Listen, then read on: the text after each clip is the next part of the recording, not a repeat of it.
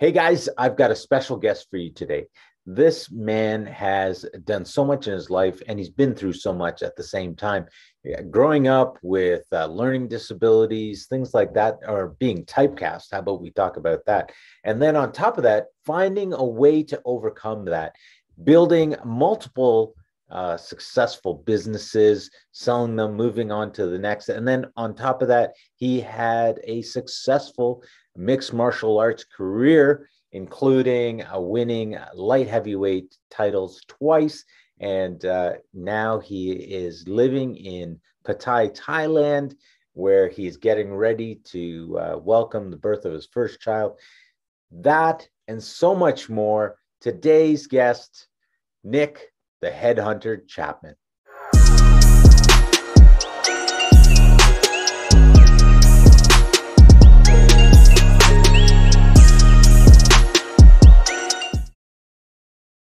Nick Chapman, the headhunter. Thank you so much for joining us here today. Thank you for having me. I mean, here we are. We get to talk again. I know it was off air, but this time we get to talk on air. And Nick, there's so many great things. I know one of the things that we want to talk about is obviously your mixed martial arts career, which you started at later on in life. I mean, compared to most people, but you've had a lot of. There's so much about you that I think is interesting, and the world probably wants to know, needs to know. I'm sure there's a lot of it that's X-rated, but what we really want to, why don't we start off with something simple? You're right now, you live in Thailand, Pattaya, Thailand, but you're originally from the Queensland, from England. And can you tell us a little bit about your background, where you're from growing up? And let's just get to know a little bit of Nicky the Chapman. Yeah, Nicky, that's what he used to call me when I was a kid, funny enough. That's crazy. So I'm actually from a place called Guildford in Surrey. It's just outside of London. It's a bit south. It was a nice part of the UK. I don't like the UK very much, but if you're going to live in the UK, it was all right. I was a very troubled kid growing up. I had a lot of issues, but I managed to overcome them and found myself now living in paradise. So it's been a hard journey, but I don't think I'd change any of it really, looking back. Yeah. Well, so in Guildford, growing up, only child, any siblings? No, 2 brothers, 2 sisters. 2 brothers and 2 sisters. And where do you fit into that pecking order? I'm the second oldest, but I was always kind of the biggest. So I was kind of not the oldest, but was looked at as the oldest. Interesting. So any instincts to protect the other siblings? Did your parents ever give you that, hey, you better watch out for them? They didn't have to. It come naturally. I mean, we all kind of looked out for each other, but I probably had more fights over my sister than I did in a professional fighting capacity. I was always fighting at school over my sisters, especially the older one, and she had a habit of picking on the biggest, meanest blokes in the school. I was a year below her, and all I ever found myself doing was fighting guys like two years above me because my sister had a row with one of them. Yeah, so maybe that's where it all started. Are you and your sister still close? Yeah, well, yeah, definitely. My older sister, yeah, she's brilliant. We speak to her. We speak a lot. Yeah. Hopefully, you're not having to fly over and to get into any fights to defend her now. She's probably tamed down a little bit, but actually, the roles are reversed. She's probably more capable than me now. So tell me a little bit about that, because my understanding, and I've heard you talk about this before, that growing up, there's a lot of things that were kind of rough for you. Most specifically, I know that you talked about issues with school and with learning. Can you talk a little bit about what your early life was like with school? Yeah, I think school was just the root of all of my problems growing up. I hated it. Like, even sitting here now, I can remember the smell of the classroom, the sound of the teacher's voice, and I hated it. Like, couldn't stand it, because they tried to put me in these classes and categories and fit me into these little boxes and give me a very specific way of doing things, and I I mean, they diagnosed me. They labeled me with a learning disability, which is absolutely not a learning disability. It's an absolute blessing. I mean, it's like a superpower for me now.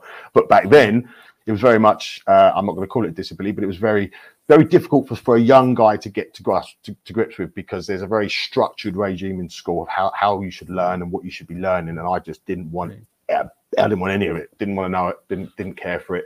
And I found myself feeling quite stupid, being called stupid quite regularly when I knew I was not stupid.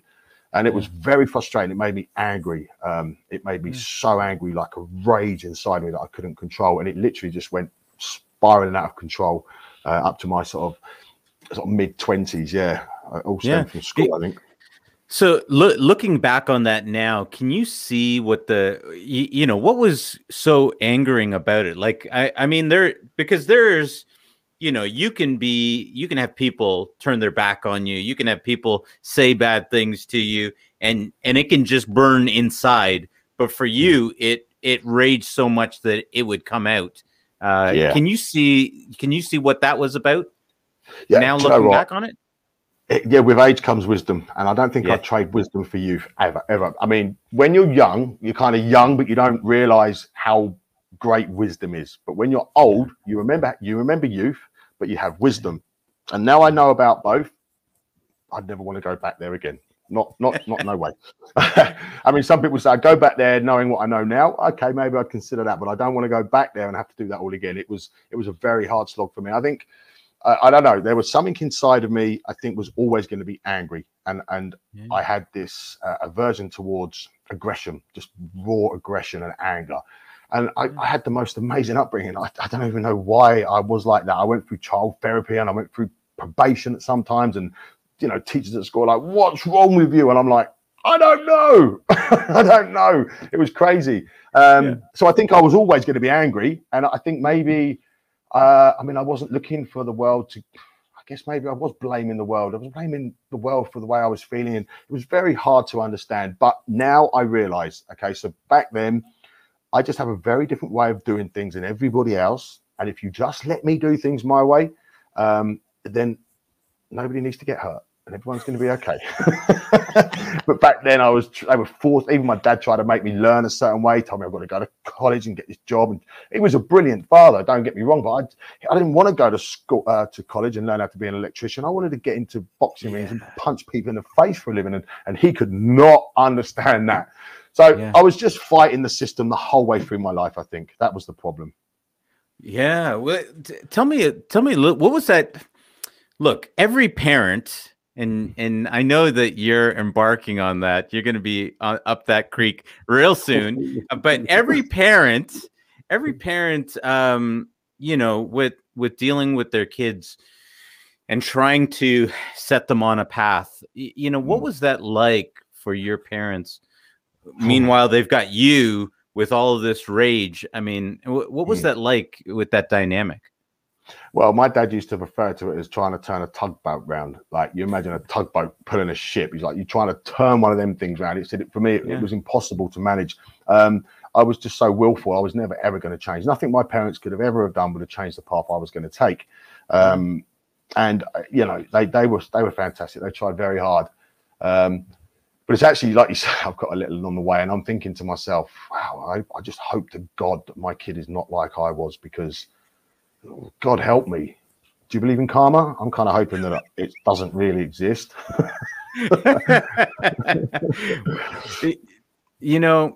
I gotta say, I'm really curious, because if you were pushing that hard, there had to have been times where your dad was like, what in the world did I gave birth? Hun, this is your kid. This is not mine. Did you guys ever, did things ever come push to shove? Did you guys ever go through those phases where you and your dad and your parents didn't agree? Yeah. My mum saved me from boarding school. My dad was like, get rid of him. Like, he's got to go. And my mum said, if you put him in there, I'll leave you. And then I don't blame my dad. At the time, obviously, I hated him for it. But now I'm like, Dad, like, I'm sorry. I get it now. Like, bless him. He went through hell on earth with me. He'd never had a fight in his life. the only person he's ever had a fight with is me, like a physical fight. And I swung baseball bats at him. I'm not joking. It was tough for him. And I'm, when I was young, I was like, I was the guy. I was feeling like the victim. It was all tough for me. But looking back, no way, dude. It was like, it was tough for my dad to have to manage a kid like me. I don't know why, just so full of rage, full of anger, out of control. I didn't care about consequences. I loved adrenaline, and I never ever, like, the feeling of fear. People talk about fear. To me, I never felt that. To me, I only ever felt excitement and adrenaline, and that I loved that feeling, which is kind of why I went into cage fighting, because so that concoction was just like a nightmare for a father. So I apologize to him every day now. but I want to go into that just a little bit further. I mean, obviously, this is Leadership to Wealth, and one of the things that we really want to examine is being able to look back and see some of those dynamics. And I mean, you actually used a really strong word that you actually hated him at that point. And I know you've got hindsight now, you've got wisdom now, but what was it like for you at that point in time when you felt like your dad was literally against you? Yeah, I mean, it's funny. It wasn't like I singled out my dad either. I just felt that way about everybody, like the teachers, the anyone. There was a few people in my life that I didn't look at like that. Like my grandparents were amazing, and I mean, my dad was amazing. So was my mum. I don't know. I just took like this aversion to everybody, like the whole world. So it wasn't like I singled out my dad and I hated my dad. I didn't hate him. I just didn't like the world. I didn't like anything. It was really strange. That's a really good perspective. Yeah, that's interesting. But I mean, I'll just share, and we've talked about it off camera.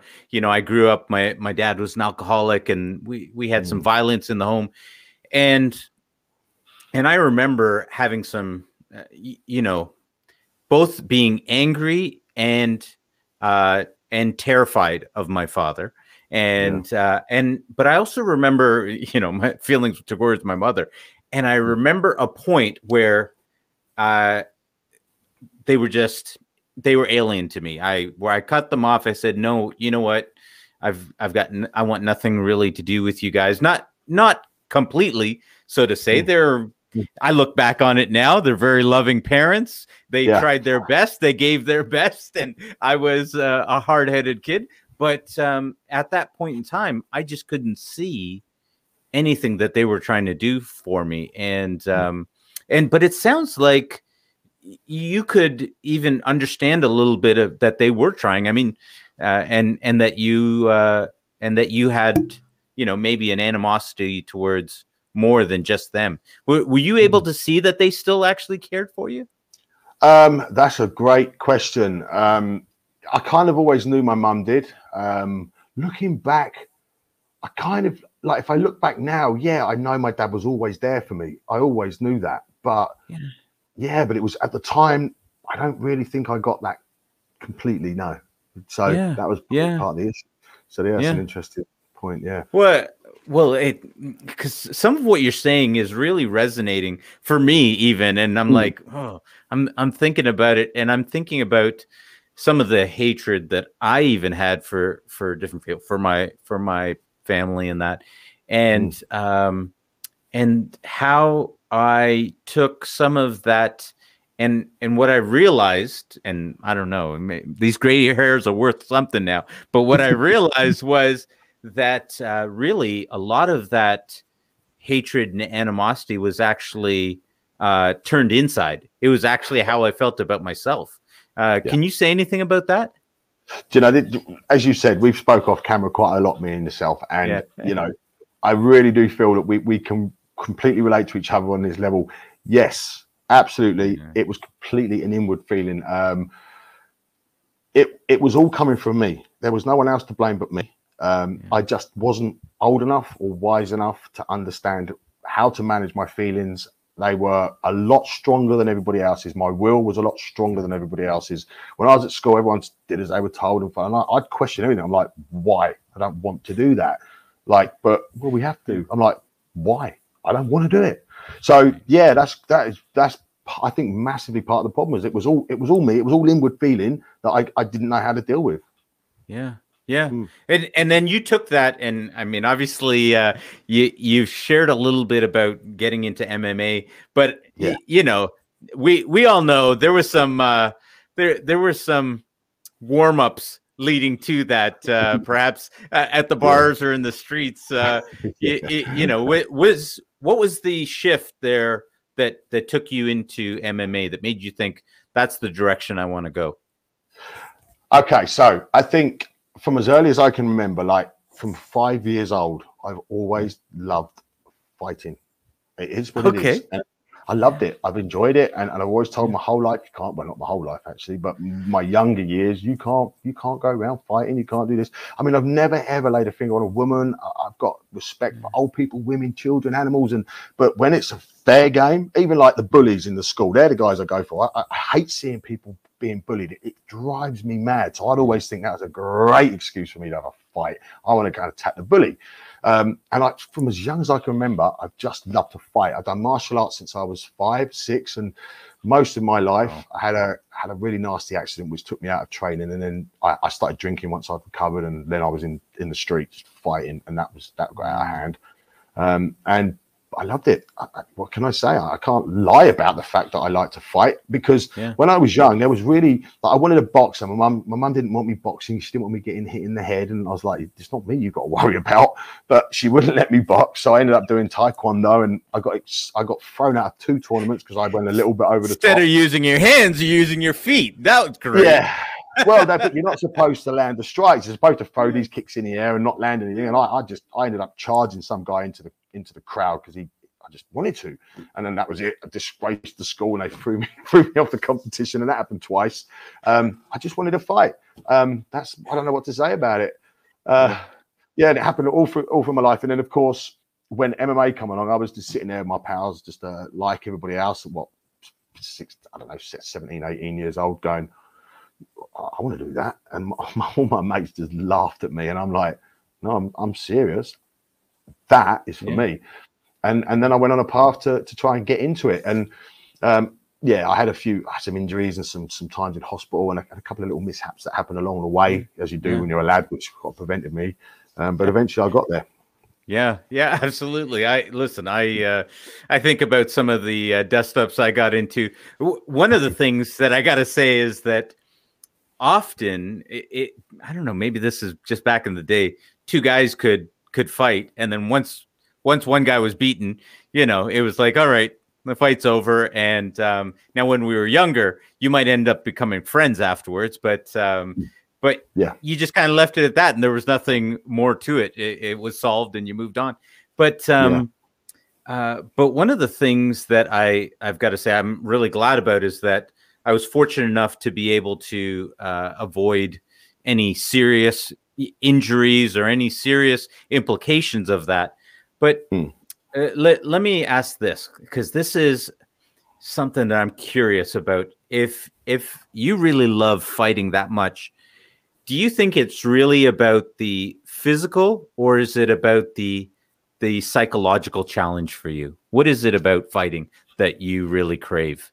You've nailed it. You absolutely nailed it. It isn't psychological. It's not the physical. It's just pure and simply the challenge.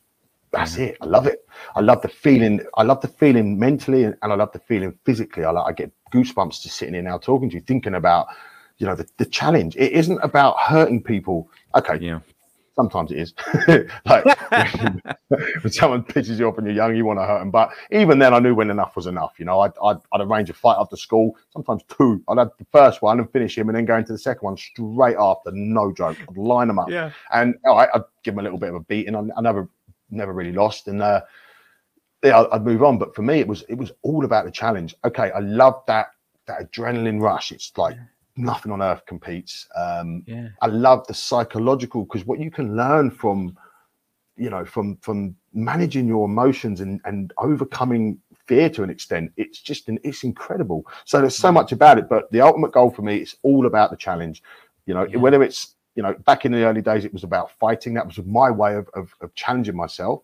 Now I was obviously older and a bit wiser. Now it's business. I've just transferred all of those onto the feelings. Yeah, well, you've actually started and run a number of successful businesses, and that just really speaks to that you're a bit of a sadist. You like pain. Yeah, clearly the business in the UK, that is, yeah. Now you're having a kid, so you definitely like pain. So okay, we got that. But there is something there that what I find a lot of people, they just can't understand that aspect. They're looking to avoid pain. They're looking to get away from it, and they'll do whatever they can to avoid those things. But for you, that establishes something for you, that says something for you and about you, that you can look in the mirror. What does that say to you? I love what you just said there, man. Literally, right? I'm the type of guy that sees a challenge. I don't care what it is. It could be burning fire, and if someone, I'm going to run straight at it. I love it. I found out that you're never going to develop in your comfort zones. You're never going to develop and make progress. You have to step out of your comfort zones. I learned that from a young age, and I used to find myself getting into situations initially, and then I'd be like, wow, like once I come out the other side of it, I've learned so much, and I was like, such a great feeling. I was like, wow, like I didn't initially want to be in them situations, but once I'd got through, I'd learned a lot about myself, and I'd learned to develop so much that I was like, I want more of that. Like it was almost like a learning experience. So yeah, I don't shy away from any challenge at all. Absolutely throw them at me. I love it. And I kind of believe, and I truly believe, nothing in this world can beat me. Nothing in this world can stop me achieving what I want to. I truly believe it. And I'm still yet to find something that will. Yeah. Well, okay. So clearly, so let me ask you, when you were fighting during your MMA career, did you? Now I know you loved smiling while you were in the ring, which is crazy. You love it's like hit me again, and you're smiling at your opponents. But were you ever scared when you were in the ring? Nah, not at all. Absolutely not at all. And you know what? Listen, okay, a lot of fighters will say we're all scared, we're all fear, we'll feel fear. I'm sorry, I don't. I just feel excitement. I feel energy. I feel just like this, just feeling inside of me, and it's not fear. And I think I used to tell my fighters before they'd go out, they'd shake that I'm nervous. I'm like, listen, right? That is a complete misconception. This is not nerves. You're not feeling fear. You're not feeling nerves, because if you were that scared, you'd be running. Okay, this is your body preparing itself to do something that you want to do. This is a misconstrued emotion. This is adrenaline. This is your body preparing for a fight. If you don't feel this, you shouldn't be here. So I think people misconstrue fear with just a preparation process the body goes through. And I kind of knew this at young. I love that feeling. And I, win, lose or draw, I'm 80% success rate. I usually win, and when I don't win, I learn. But never. I'm not scared to take on any challenge. Just not at all. And I get in that ring or that cage, and I'm willing to die. Simple. I'm like not even afraid of my own death. Even to this day, I'm not afraid of my own death. And I just think too many people these days are just too weak and too worried about things. And a lot of the time you worry about stuff and it doesn't even happen. So no, I can't say that I was scared. I'm not going to say I've never been scared. Of course I've been scared in my life. I have been scared about some things. I've feared of loss, like losing someone. I feared that before. I feared about a business that I built from nothing, and I was worried. I was feared that it might fail at one point. But I soon found out as well that those type of emotions only bring on that same type of outcome. So I switched my brain into positivity quickly, and then it goes. I think it's all in the mind, really. I got to tell you, it is crazy what you are saying to me right now. You're literally making me, oh my goodness. I'm like, whew. Okay. So I'm thinking about times in business where it's like there's stuff that is on your shoulders, and you're like, I'm going to fail. This is all going to mess up. I'm going to fail. And you're bringing me to a place where my shoulders feel heavy, and I literally have to just look and go, let's go. No, I can't. I cannot let this. No, I can't do it. Forget it. There you go. I don't even have the words for it. This is what It's a this feeling, is what isn't it? you're Yeah, bringing. Yeah. They're like, no, yeah. I'm not I love going that. down that road. And it doesn't disappear, but it's just like, I don't care. I'm going to go down swinging rather than go down the other way around. And my man, my man, that's what I'm talking about. The more you put on me, the more you tell me I'm going to fail, the harder life gets, the more I'm going to rise up. I swear to God, I cannot allow myself to be beaten.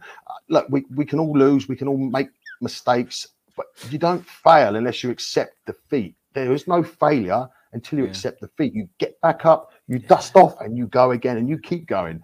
I just think, I love what you just said, man. That's brilliant. So oh my cool. Goodness. I'm like, look at me. I'm like holding myself together because I'm like, oh my goodness. You really just brought me to a place that I'm like, brilliant. Oh my goodness. That's really, you know, how many people get to that place and you don't know what to do, and you think that it's time to give up. And instead, I really appreciate what you created there, because you're really speaking to the opportunity that it is to instead rise up rather than give up. And, you know, now, you know, I know there's many times where we probably, you can probably say this, there's probably times where in that instance, it probably should have been a signal to stop whatever was going on. But instead you took it as a as a signal. No, I'm going to beat this. You're not going to beat me. Okay, that's the flip side to having that type of mentality. Yeah. So I can give you a couple of stories. Yeah. That's great. So tell us a little bit about your business and your success in business, and what you found are some of the keys to being able to identify a business to build, and how to build it in a way that creates success. I love that. Okay, so it all stemmed from school. Okay, at school I was an imbecile. Well, no, I'm not an imbecile. I just didn't like it. I couldn't get my head around it. I hated it. I literally got thrown out of school at 13, and I was told I'd amount to nothing. But again, this is the whole challenge thing. And I was like, well, I won't amount to nothing. I'm not stupid. I know I'm not stupid. And I went on a mission to learn. But before I could start learning, I had to teach myself how to learn, if that makes any sense. So I started trying all these different courses. I found I was very good at art and design. So I went to college and I thought, right, I'll do art and design because I haven't got to do much writing. And that was where the problems were, was listening and writing and translating information. And it was a big problem for me. So I went and done art and design, and I was flying through the first few weeks. And all of a sudden we had an art history class where like I had to sit there and we're back in the lecture scenario. And I was like, shit. And the teachers, they loved me. I was doing so well until this point. And I just sat there. My head went red. I got angry again. The same feelings come back. And I went, fuck this, man. Picked up my bag and just started walking out. And this lady, Moira, she changed my life. She was my lecturer at the time. She said, Nick, where are you going? I said, fuck this. I'm done. I don't want to be here. And she said, right, just wait there. And she took me aside. She said to the class, I'll be back. And she took me and she said, you've done so well. Why is it now there's an issue? And she identified that there was a problem. And we literally sat me down. She spent so much time with me and she taught me how to learn. And dude, it was like a eureka moment. It was like the skies just opened up, and I just went crazy head on with education. And I have literally spent my entire life, even to this day, this very morning, I woke up at 1 o'clock in the morning. I did some studying, and I do pretty much every day. And I studied business studies, nutrition, strength conditioning, sports science, and it goes on. I mean, I have now more qualifications than anyone I've ever known. And I mean, I've got a stack of them this big, and I'm still always learning. So business was an area that I absolutely loved because my dad encouraged me to be a businessman. So I literally wait. Hang on. I don't want to miss what Moira? Moira, yeah.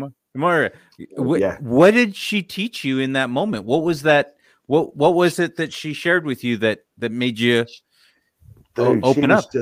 She was the first person ever to sit me down and say, I know what the problem is. And I'm like, no, you don't. There is no problem. And she went, and she just broke everything down. And she said, piece by piece. And she was so calm. And I was like, oh my God, like, the woman made me feel like I wasn't stupid for the first time in my life when I knew I wasn't. It's like, I know in my brain I'm sharp. I know I'm not stupid, but I just couldn't grasp the concepts. Anyway, she just broke it down, and we went through these I don't know, strategies, and just helped me realize what the issues was. And she used to give me handouts with all the notes written for the lectures, and I'd literally just read them and highlight the areas instead of having to take notes, because for me, like, trying to keep up and take notes at the same time, it was really frustrating me. So I was just highlighting the bits that are relevant, and I could not believe how quickly this stuff was going in. I was like, this is fucking great. And it was like a new, I don't know, just like a new feeling, a new wave that took over me. It didn't take the anger. The anger was in there. So that's what I mean. I think that was always going to be there. But that anger become like a driving force for me to learn, because I'm going to show everyone that called me stupid. I'm going to show them people. Even if they never see me again and they don't see, I'm going to show myself that I'm not stupid. And that's when I went on a mission to learn about business studies, and that's how the business has come about. Yeah. So did you found that what I'm hearing is that what you found was, okay, so there's something with auditory learning, but you're better with being able to read? Is that something that you found there, being able to read and learn rather than take in audio? Well, interesting enough, I later went to university and I'd done an actual dyslexia assessment, and I identified exactly everything that was the issue. But I'd already found my own way of learning by that time, and it was more of a case of I wanted some support while I was there. And it's basically information processing. So, like, if I read something, it could take me like 5 minutes before it registers. It's slower to go in, but when it goes in, it never leaves. It's amazing. So it's like a blessing. But at the time, I'm like, not getting it, and it was just crazy. So when they're lecturing and I'm trying to take notes, I can't listen, and I'm getting completely lost. And reading as well, I can read very well. And the thing is, I always done well in my exams, like English and maths and stuff. So it couldn't really be identified, because I could take the information in. It was just slower initially. Yeah. Very strange, very strange. They were like, he keeps passing everything. What's going on? Yeah, well, exactly. And I was above average as well. I was 85% in everything, like English spelling, reading, writing. So they're like, well, you're not stupid, but you're not. You are in the class. I don't know. It was just so frustrating, dude. Yeah. So now when you took this into business, how did you take that into and just start identifying areas to go into? Was it just areas of interest, or did you start looking at business and going, oh, this is an opportunity here, and go down that route? What was it that? I love talking to you. Your questions are great. So, okay, it's interesting because I've actually done both. I actually started businesses based on passion because it wasn't so much hard work, but I also started businesses based on opportunity because there was more money and there was better opportunity, but it was more hard work because I didn't enjoy it so much. So construction company I built from nothing, absolutely from nothing. I had a van, a couple of tools, and one guy and me, and I had qualified bricklayer over 3 years at college as well. So I started doing some bricklaying, and I turned that company into a multi-million-pound business within 2 years. I mean, over 1 million, so just below 2 million in the second year. And you know, then I had my chain of gyms, my Fight Science gyms, which was my pure passion. So that was easy. And again, that built into a national franchise. Even the 4 big banks in the UK said, but we've not seen many businesses meet all criteria to be a recognized franchise with the 4 big banks in just 3 years. I'd met that quite comfortably. So it was interesting. I'd done passion and I'd done opportunity. I hated the businesses that were based on opportunity. I loved the businesses that were based on passion, but they were both successful. They were, because what I learned from all my learning difficulties was outside the box thinking. I had a very, I don't know, my brain works really well with marketing and finding opportunities. Plus, I'm an absolute perfectionist, and my customers are always my number one primary importance. Like, I want to make sure that they get the best quality of service. So, yeah, it's always been the same model. I do a lot of planning. I do a lot of research, which I learned in all my business studies courses. Like, I will plan a business for months or years before I even start it. So I already know it's going to be a success before it starts. So they've all been pretty successful. I've had some learning experiences, but generally they've been good. and any now with that much planning, you know, you probably see most of the pitfalls along the way. Can you talk at all about things that you didn't see coming when you were running businesses? Oh yeah. So I mean, look, it's the oldest trick in the book, or the oldest saying. Is one time I made a mistake. I trusted a friend and I signed a contract that I read, and I misconstrued one word. It was proceeds of sale. We had an agreement on a property, and I thought it meant profit. Okay, it was a legitimized scam. Huge mistake. Cost me tens of thousands of pounds, and it was a scam. I got caught in it because I trusted a friend. So that should never have happened, because I'd done contractual law in college at national diploma level. I'm like, why did I do that? Why the hell did I do that? Anyway, it drove me on to make great successes in the long run. I think that the biggest thing I learned was, as I say, the opportunity versus passion. Like when you're into passion, if it's a passion you're into, then it's a lot easier. It's like it's not as hard work. When it's an opportunity and you don't really have passion for it, you got to work twice as hard. Yeah.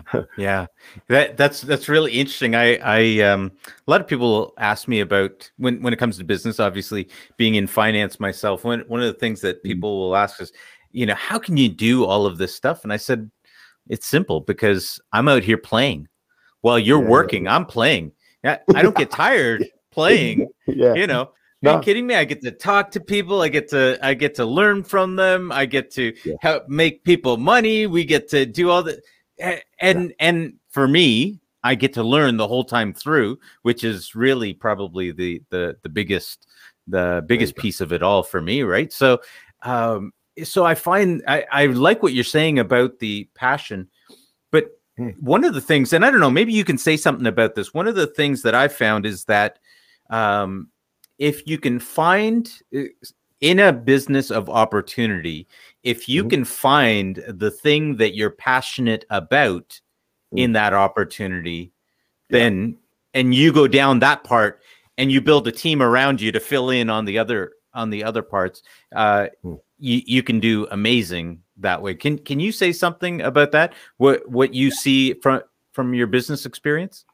Yeah, that's a great perspective, dude. Okay, so the construction company made me a lot of money, but it was hard work. I didn't, I enjoyed the challenge, but I didn't really enjoy the day-to-day activities and the roles I had to carry out. However, was it not challenging enough mentally?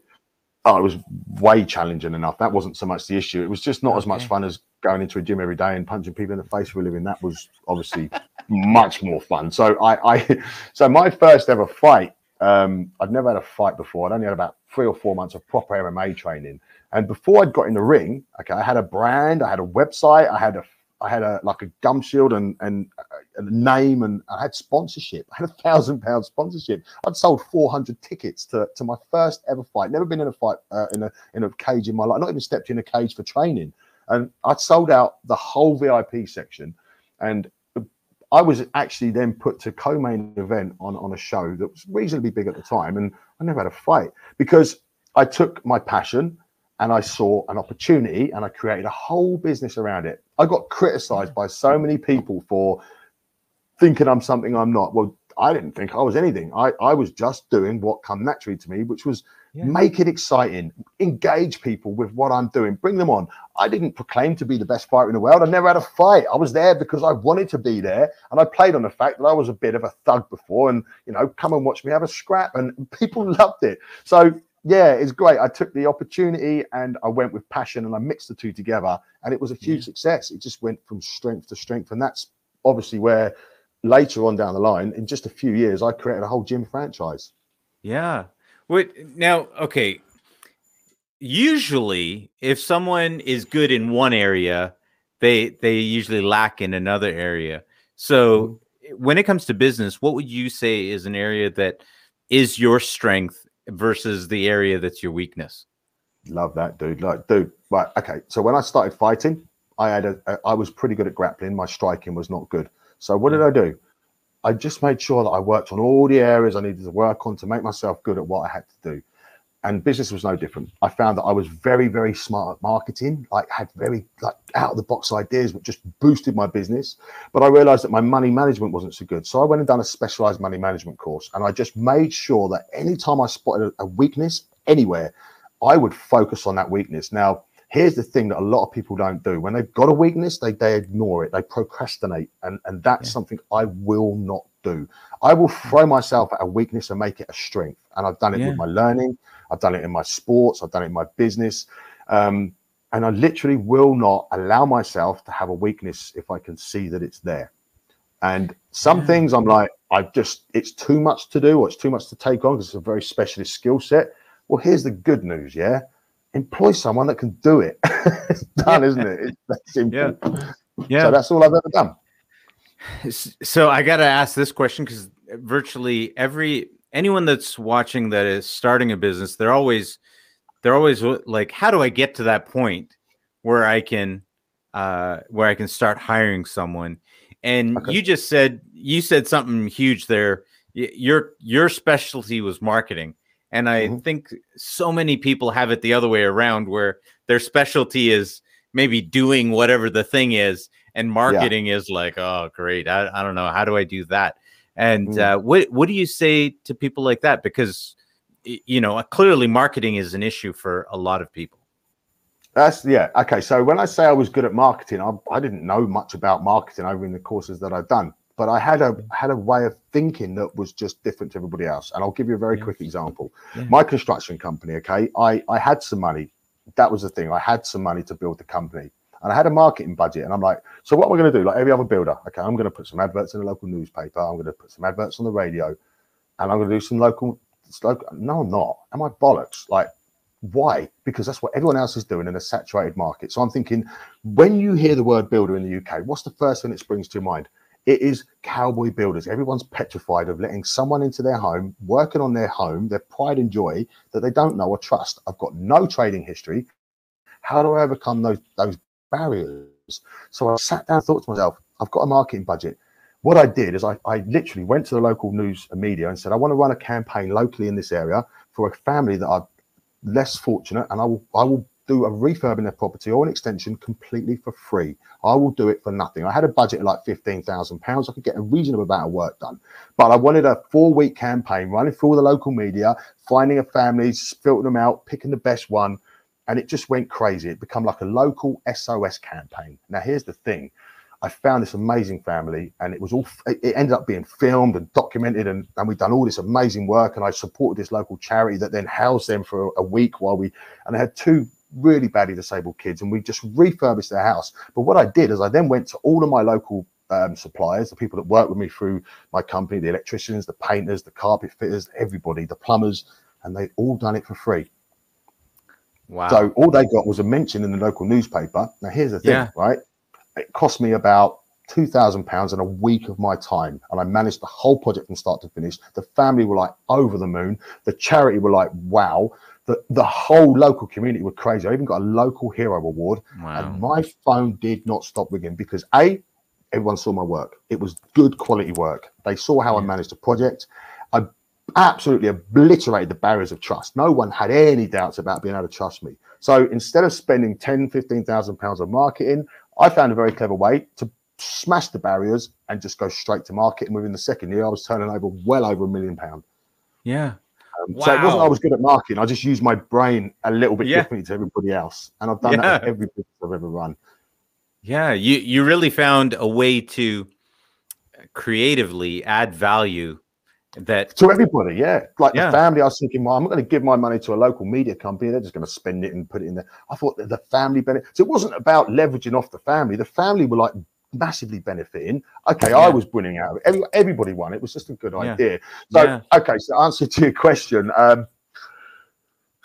If I wasn't good at marketing, I always start developing specialist skills. So I'll go online, I'll go to evening classes, I will do correspondence courses. I have stacks of them. Okay, it takes effort. I'm not going to lie to people. Like you've got to put effort in. If you want to get something out of life, I can promise you one thing: there is no shortcut to success. Okay, despite what these people online are telling you, rubbish.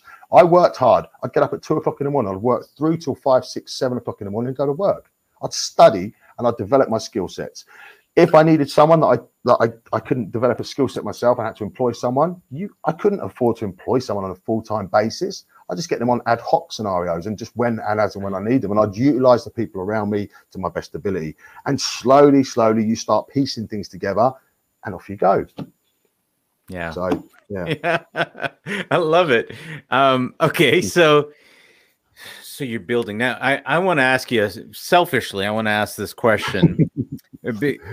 When you talk about building, not just construction, I mean, when you talk about building a business, and lots of people want to build, and most of them don't necessarily know where they're building to, but they want. I had a gentleman say to me, I want to, because I'm in real estate. He said, "Well, I want to build $100 million business." I was like, "Okay, sounds great. Why do you want $100 million business?" And he was kind of giving me his answer. I was like, "How much money do you actually need to retire?" And he didn't know how to calculate that. So, so my question is, there are people that have aspirations to build something big, and they have no idea how to scale something larger. Is it really about picking something that's scalable, or is there a special something in the sauce that you can say, "Hey, look, most guys can't take a gym and make it into 4 gyms.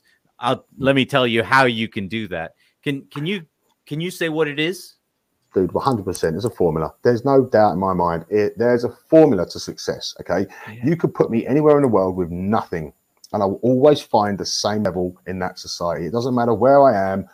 You know what? If someone's listening, they want to challenge me to it, I'm all about that. Put me anywhere you want. Give me 1 month. You put me there with nothing. Within 1 month, I'll have accumulated more than most people would have accumulated in probably 4 years. I guarantee it. There's a formula. So it doesn't come without planning. You can't, $100 million business, great. That's a great goal. I think everyone should have that goal, irrelevant of how much you need to retire. Just pick a goal. It doesn't matter how big it is, but then you have to create like a burning desire to succeed. Okay, it has to become an obsession. You have to make it an obsession, which is why passion is very important. But then you have to create a plan to achieve that goal. You can't just start. Like, I have people come to me all the time and they've got these ideas about business. And I'm like, okay, great. Show me your business plan. Well, I haven't got one. Well, then you're fucked. Like, they've spent no time planning, man. It's like, you've got to spend time planning. You've got to create the brand. You've got to fill that brand. You've got to speak to your market. You've got to resonate with your audience. You've got to then do projections, cash flows. You've got to see that thing working on paper before you should start. That's the biggest mistake I see people making. And okay, some people don't have that natural ability to plan and do the projections. I wasn't born with it. I had to learn it. It was hard work. I had to go back and learn about Excel so I could run these formulas on a spreadsheet. But it's like creating this visual map in front of my eyes. And I'm like, I've built so many business plans and gone, actually, that don't work. And I built business plans. I'm brilliant. Like, wow. Yeah, and that's it. It's planned. You have to have a definitive plan of action, but you have to have desire. You have to have passion. There's a few things you need, and you have to get them in order. But I don't think $100 million business is out of anybody's league if they've got the formula. Yeah. Wow. You just crystallized something. Oh my goodness. Oh my goodness. The number of people that have good ideas that they want money to, and they won't apply the energy necessary to even create that. Wait, look at how much effort I've put in to get this money, and you want me to give it to you without any effort. Yep, dude, I've had it so many times. People, even to this day, I shit you not, people come to me, I've got this great idea, and I just go, oh God. Tell me about it. And it's like, okay, it's a good idea. Where's your plan? Where's your strategy? Show me. Yeah. No, well, and what you think? I'm just going to make you a business plan. Like, do you realize how much time I have to put into that? And I can make you a business plan that it might not even work. And yeah, they just don't want to apply. They just want to come up with an idea, give it to you, and then you make them all this money. Sorry, that's not how life works. So okay, Yeah, no, sorry. Finish, please. No, I was going to say. I said if people come to me, you think I'm going to make you rich by pushing a button. I said, just don't come anywhere near me because it takes effort. I'm sorry. Yeah. It's literally it literally ticks you off because you know how hard. You've had to work to get there, and okay. I've got to ask this question. Being in real estate, where does, because you're a different type of businessman, where does real estate fit into your goals, your plans, I mean your passions and wealth accumulation? Where does that all fit in for you? Dude, that is a fantastic question because I've not even mentioned real estate, but real estate has been the biggest money maker for me from day one. So I've always had properties bubbling around in the background. Even here, I've got 3 or 4 properties. I've got tenants in them as we speak. I've got another one in town, tenanted till after Christmas. Property has always been the place where I've made money. So in England, I'd buy properties, build them up, sell them, convert them into HMOs, which is house of multiple occupancies, get licenses, and then sell them as a going concern and double my money in just 18 months. I'd buy a house for 250, sell it for 500,000 in just 18 months, always doing it. And that's how the construction come about, actually, because I was developing these properties. I worked so hard to get on the property ladder, to get a mortgage and get some money and get started. And then I was building these extensions and refurbs, and people knock on the door and say, amazing job. I love the way your guys work. Because I've managed a team very well. And they'd say, can you price an extension for me? I'm like, sorry, we don't. Where do you live? And I'd go around and I'd say, yeah, I'll give you a price for that. And I would literally throw in a price, and because they'd seen the work. And that's how the construction company started. That's good. But property, real estate, hell yeah, that's the place to be. I mean, I don't think there's a better investment in the world, in most parts of the world, should I say. Oh my goodness. Okay. Okay. Oh, now I'm all excited and I don't know what to say. Oh, you got that nice feeling going. Okay. I'm gonna cry now. It's great. I love it. I mean, I got to be honest. I love real estate, and I'm in the area of real estate really because I was like, I don't know if I'm smart enough to figure out some of these other things that people have figured out. Don't you ever speak to me like that again? Yes, you are. Well, you're just talking about all these things, and I'm like, I know in real estate, if I do this, and this. Meanwhile, some of these other things, like here we are on social media, we're having fun. I was like, I don't know how to do all these things. I'll do it anyways. I'll go down it anyways. But in real estate, I don't know unless you do something stupid. I don't know how you can mess that one up, right? People have been doing it for thousands of years. And so, you just warmed my heart there by sharing that. Okay. Awesome, so dude. Love that. So let me ask this. Where does real estate fit versus building a business, building other types of businesses? Because obviously you've built many other types of businesses. Yeah, still am now. I mean, I've got a digital marketing and web development company, and I'm about to sign an agreement for a huge, massive combat sports organization in Thailand. It's going to be history in the making. So there's a lot of stuff going on. But like for me, wait, you don't need to pass that over. You can share. You can share. I can't yet. I'm literally just about to sign the contract. I can't say anything until I've done it. Okay. If we can jump back on, I'll give you an exclusive on it. But yeah, it's huge. I mean, but for me, and I've achieved a lot in my life. This is going to be the biggest and most impressive achievement of my life to date if it goes the way that my business plan that I spent months planning works out, which I'm sure it will, because it's a success already on paper. So anyway, that's another story, dude. But for me, look. No one has ever got rich without making smart investments. Okay, you could build businesses, okay, businesses earn you money. You can make money out of businesses, of course you can. But all of the greatest people in the world that have made lots of money have all been very clever with their investments. It's like almost like a passive source of income, isn't it? So for me, like property and real estate has always been a steady investment for me. Like you hear about these cryptocurrencies and people are saying they're investing in them. That's gambling. They ain't investing. Okay, you can make money on them, but it's gambling. investing in property is an investment. And you've got these new modern day gurus saying you shouldn't buy property because people aren't going to buy them anymore. They're going to rent them. Well, what do you think I buy them for? I buy them to rent them. Stupid fucking people. But anyway, I've heard people say it like, don't buy properties because no one's going to buy them anymore. They're going to rent them. I'm like, how stupid is that? That's what I buy them. Anyway, so it's always been an investment. I just think it's a solid, you know, especially in the UK. Yeah. That's the one thing about the UK that's good. But even here, the rental yield I get here is like 10%. It's really good. Wow. And when are you ever going to lose value of a property? I mean, okay, they ups and downs, but it's a general trend upwards wherever you are, as long as you've got insurance and it doesn't burn to the ground.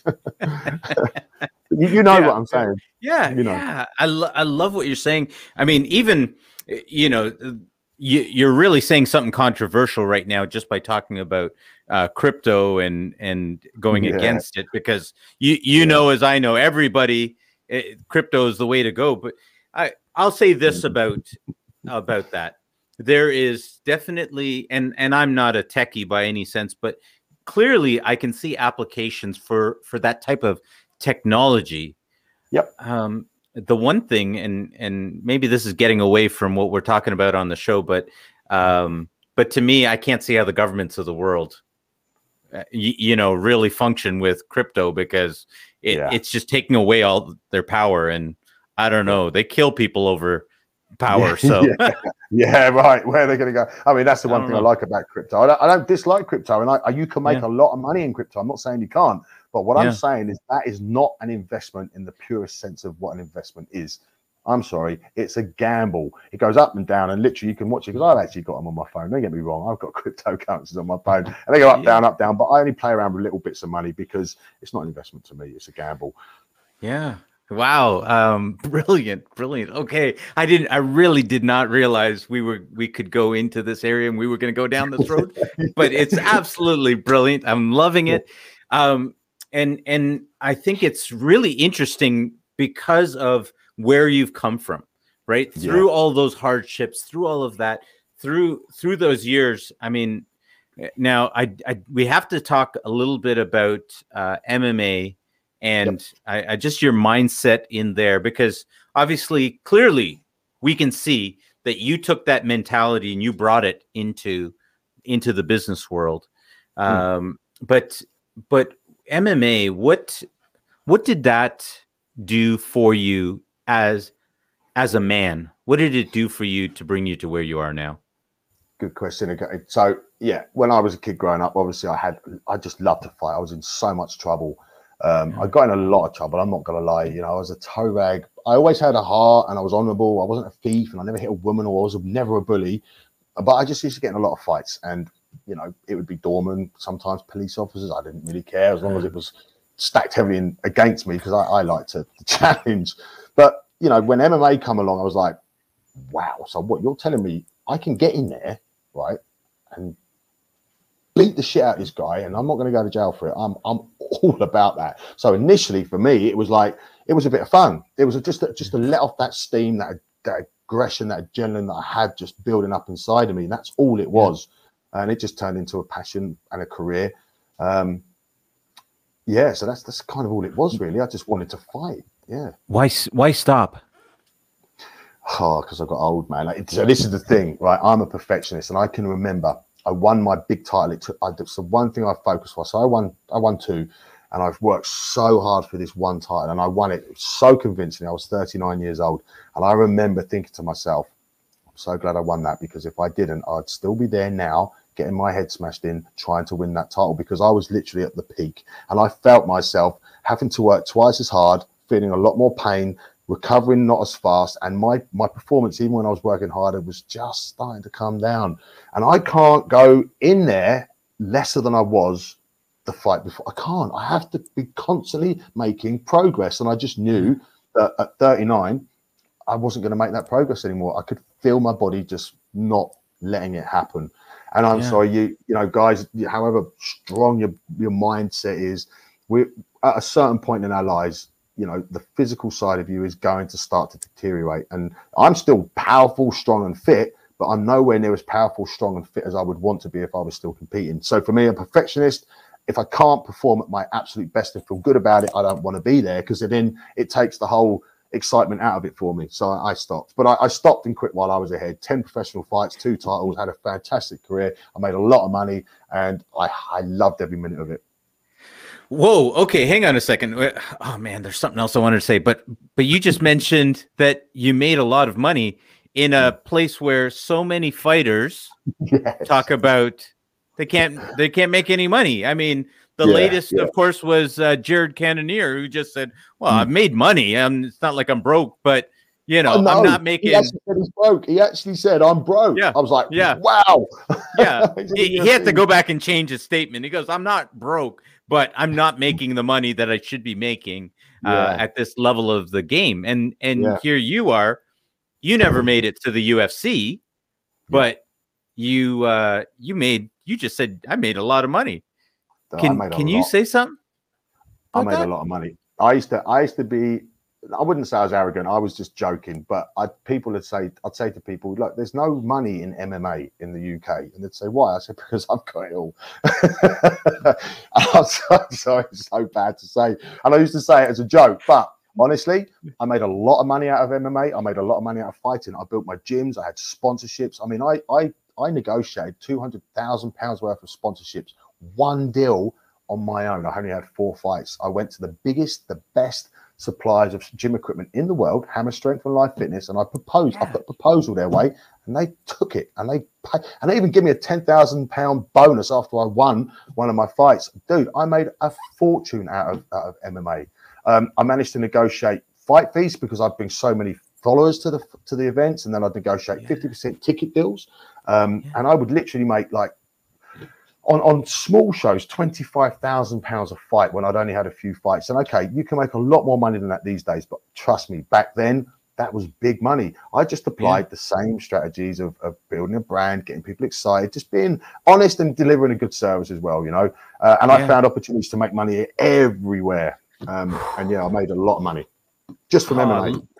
I love that. Okay, I got to ask one other question about, I know we've reached our time, but I want to ask this question about a mentality of a fighter in a cage, because you knew it was time to give up. And I've seen fighters that you can literally watch them in a fight, and it seems like they give up at some point in the fight. You're like, no, the fight's over. He's given up right there. But they keep going, and they get knocked out again, or they get beaten again, and they keep going. And you kind of ask yourself, why are they still out there fighting? What do you being around the sport legitimately, what do you see, and what can you say about that? I love that question too, man. So okay, I can tell exactly how I feel about that. So me, when I get in that cage, I'm willing to die. Okay, the referee stops it, okay, I got to stop. But other than that, I am like physically willing to die, like dead, and I'm fine with that. So you can't stop me. So part of me knew quitting while I was ahead was the best thing, because otherwise I'm just going to get myself into some really bad situations where I'm going to end up dead, which is fine if I'm in there. But anyway, but the other thing that really struck me when I was a kid, I watched my great heroes in the cage, and they inspired me to fight, and they got old. And then all I remember seeing them at the end of their career was just getting beaten up the whole time. And I thought, like, you've just undone not all of the respect, because I had so much respect for them, but they'd undone a lot of the respect I had for them. Like, there's a point where you've got to hand that sport over to the next generation and just let them be, because you don't undo your legacy. But I just hated watching my heroes getting battered week after week after week. It's like, and I didn't want to be that guy. I really didn't want to be that guy.